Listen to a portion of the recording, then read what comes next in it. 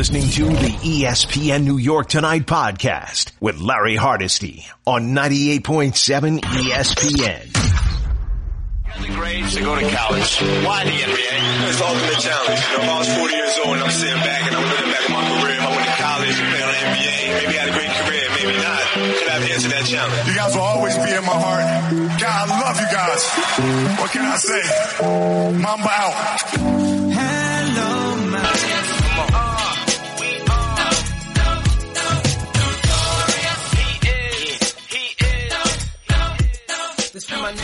Of ESPN New York Tonight here on 98.7 ESPN. Thank you for joining us. He loves it when we play that song. My former neighbor in the Garden State. He is the notorious Ohm Youngmisuk joins us on ESPN New York Tonight. Hey, Ohm, long time, my friend.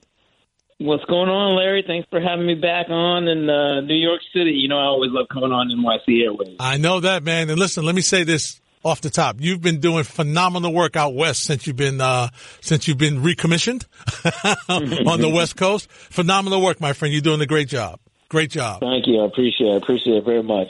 Oh, just for us here on the East Coast, what's it like out there? We understand that, and people have been saying that Kobe is the Lakers now, right? He is LA almost, even with all the glitz and the glamour and the actors and the superstars and everything. It's really Kobe Bryant. So how is LA dealing with this tragedy? Yeah, Larry, I wouldn't even say almost. He is Los Angeles. Okay. The entire city is mourning and continues to mourn. I mean, if you go to LA Live tonight, you will see probably hundreds and hundreds of people packed, paying their respects, just nowhere to go, just wandering around, talking to each other, wearing Kobe Bryant jerseys, looking at all the candles that are lit, jerseys being laid out on the ground. I actually was on the East Coast. I was in Philadelphia with the Lakers on Saturday night when LeBron passed Kobe, and then LeBron spending about 12 minutes just talking about stories about Kobe Bryant and how Kobe inspired him, how Kobe was kind of like a mentor and an idol to him. Told us a story about how Kobe kind of gave him his shoes one time, and even though it was a size too small, he wore them in a game because that's how much Kobe meant to him. And then even now, in retirement, having Kobe come out with Gigi and watching him play meant so much to him. This was all, hours before Kobe passing away in the helicopter crash, and the Lakers finding out on their flight back home from Philadelphia. They decided to fly a day later because it was such a late game that Saturday night. The entire city and the organization's feeling it. The only thing I can equate it to for New York to fully comprehend and understand this would probably be if something, God forbid, knock on wood, happened to Derek Jeter. But because it's 20 seasons, it's a guy who won championships. New York City saw Derek Jeter grow into a man there. But Derek Jeter was also still somewhat a very private guy. Kobe was very flawed, right? He was very human. Kobe had some mistakes off the court. He obviously had his run with Shaq. Los Angeles felt that it watched Kobe grow into a man. Kobe was theirs, and they were there all along from the bottoms to the highs. And so I think that's where you see this connect. And also, Kobe was so international.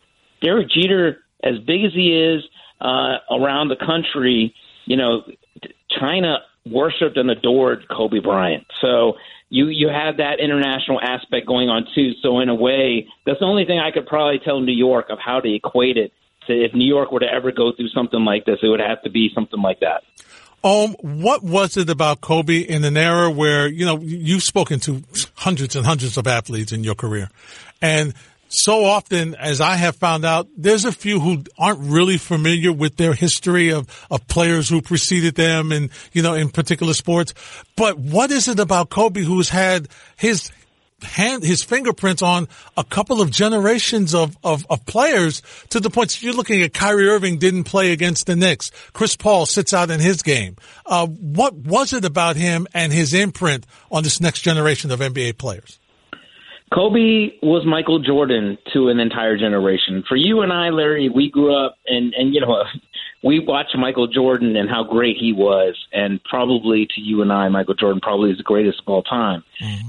But then after that, there was just an entire generation that never saw Michael Jordan play. But Kobe Bryant was Michael to them. And, you know, you've probably seen that video that's on Twitter where you see Kobe and Michael almost like, you know, basically frame to frame doing everything exactly the same way. But Kobe let everybody into his life in a way that Michael didn't. Kobe was a student of the game, not only a student of just trying to make himself better, but he knew the history of the game. He was willing to talk about that all the time. He was open. He had relationships. He had ups and downs with the media here, but through it all, he kind of respected the media. And, you know, I think he built relationships with people. He let people into his life, and I think that's the difference. And you see guys now, Trae Young, even like, you know, look, when this tells you how big Kobe Bryant is, right? When LeBron James came to Los Angeles, he wasn't fully welcomed. And I'm not talking about the organization. I'm talking about the fans here in the city, because there was a division. There are still Kobe fans here who saw LeBron James as the rival and as the enemy. And so you had LeBron James murals going up, like painters, like street artists putting stuff up, and they would be vandalized, presumably by Kobe supporters who just weren't thrilled with LeBron putting on the purple and gold. That's how much people loved Kobe. That's how much Kobe meant to this city. And so I think, you know, when you look at it now, I was just watching the 60-point game, the encore of his final game, and it's heartbreaking. There's I found myself smiling at times and laughing at just how ridiculous that game was.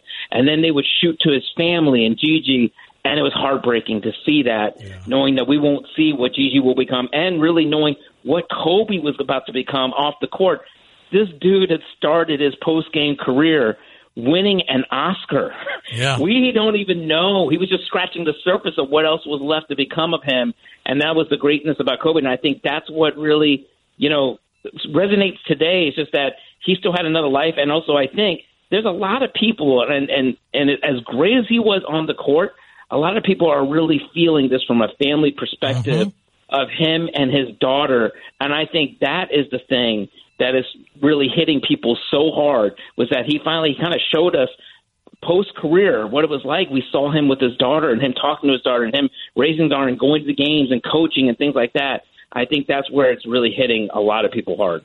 You know what, Ohm, that's right where I was going, my friend. And we're starting to see more and more athletes letting you see them with their families. It just looks like, you know, with social media, it's just like everything is just, you know, overflown now. You know, everything is just out in the forefront. But him and his family, it just seems like now, everywhere you went, he had a family member with him. It says a lot about athletes and their responsibility with their families.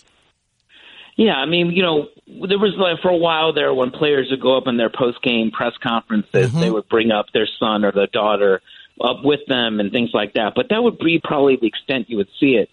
But Kobe, and you know, listen, when I first got to Los Angeles, when Lonzo Ball's first season here, we didn't really see Kobe all that often. I think we saw him like once, and that was it.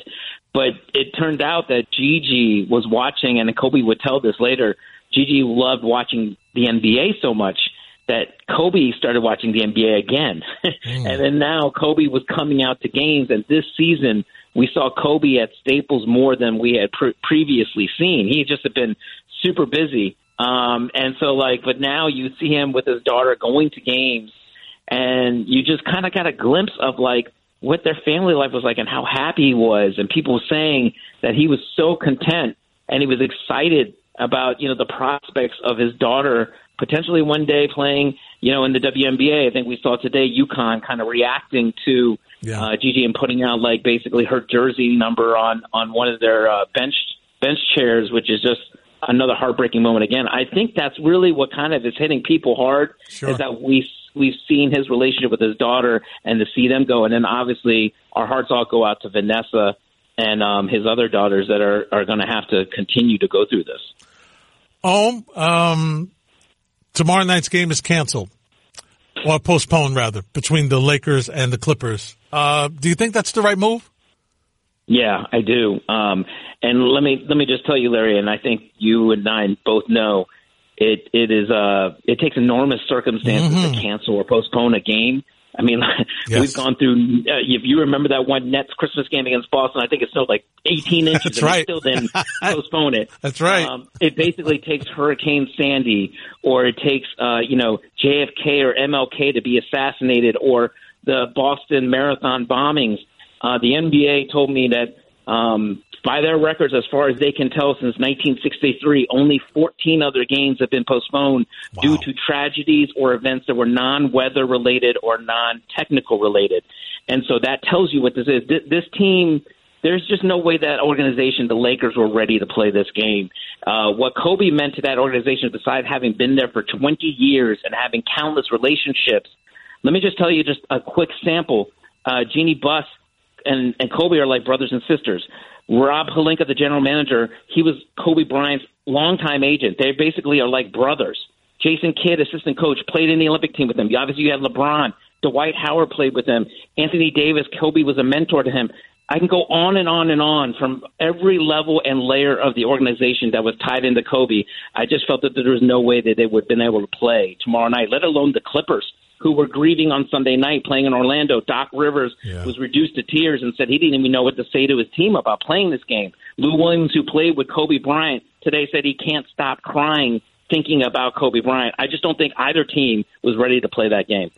Last thing, and we thank you for taking a couple of minutes out. From your sources, what are some of the things we can expect that, maybe are in some conversation that the NBA is going to do, maybe at the All-Star game to have a tribute with Kobe? Mark Cuban's already said that nobody in Mavericks history will ever wear number 24 again. We're starting to hear maybe that they should do that around the league like they did with Jackie Robinson in Major League Baseball. What are some of the things that you're starting to hear a little bit through your sources about how the NBA is going to handle this the rest of the year? Because, this is going to be something that's going to take. This is going to be held over the NBA throughout the playoffs, all the way to the end of the season. It's still too early, but I know the NBA will handle it magnificently as good as they can. I think I saw Chris Mannix from SI suggest that one All-Star team should wear number 8, the other one wear number 24, which is a brilliant idea. Yeah. I'm sure they will find a way to honor him properly. And then, look, this is not only going to hang above the whole NBA. I mean, we also have to see how the Lakers handle this. The Lakers have been the best team in the Western Conference for so long, and now they have this to deal with. I can't even imagine how they're going to do it. Everything I've heard so far is that the Lakers are just in total shock, and they are shaken. And it's just it's going to be a while for them to really see how. I mean, obviously they're going to play on straight adrenaline. Their first game back will be Friday against Portland. And after that, we'll have to see how it goes. And LeBron James posting tonight on Instagram for the first time, talking about it, just basically asking Kobe and God to give him the strength to carry Kobe's legacy on and do everything he can. So you already know how driven LeBron James and the Lakers are going to be, but we've never seen anything like this before. I mean, LeBron's already trying to be, the MVP for the season because he wants people to, eat their words about him having been, done. Yeah. So Wash King. # Wash King. Exactly. So guess what? Somebody who doesn't need motivation gets even more motivation. Yeah, absolutely. I would have expected the Lakers to dedicate their season to Kobe Bryant. It has been a magical season so far for them, but nobody saw anything like this coming. Absolutely not. Hey, Ohm, great talking to you, my friend. We'll chat again down the road as we get closer to the postseason and monitoring what this Lakers team is how they're going to respond to this tragedy. Anytime, my brother. Thanks for having me. All right, thanks, Ohm. Ohm Youngmisuk. We love him. We call him Homie the Homie. You're listening to the ESPN New York Tonight podcast with Larry Hardesty on 98.7 ESPN.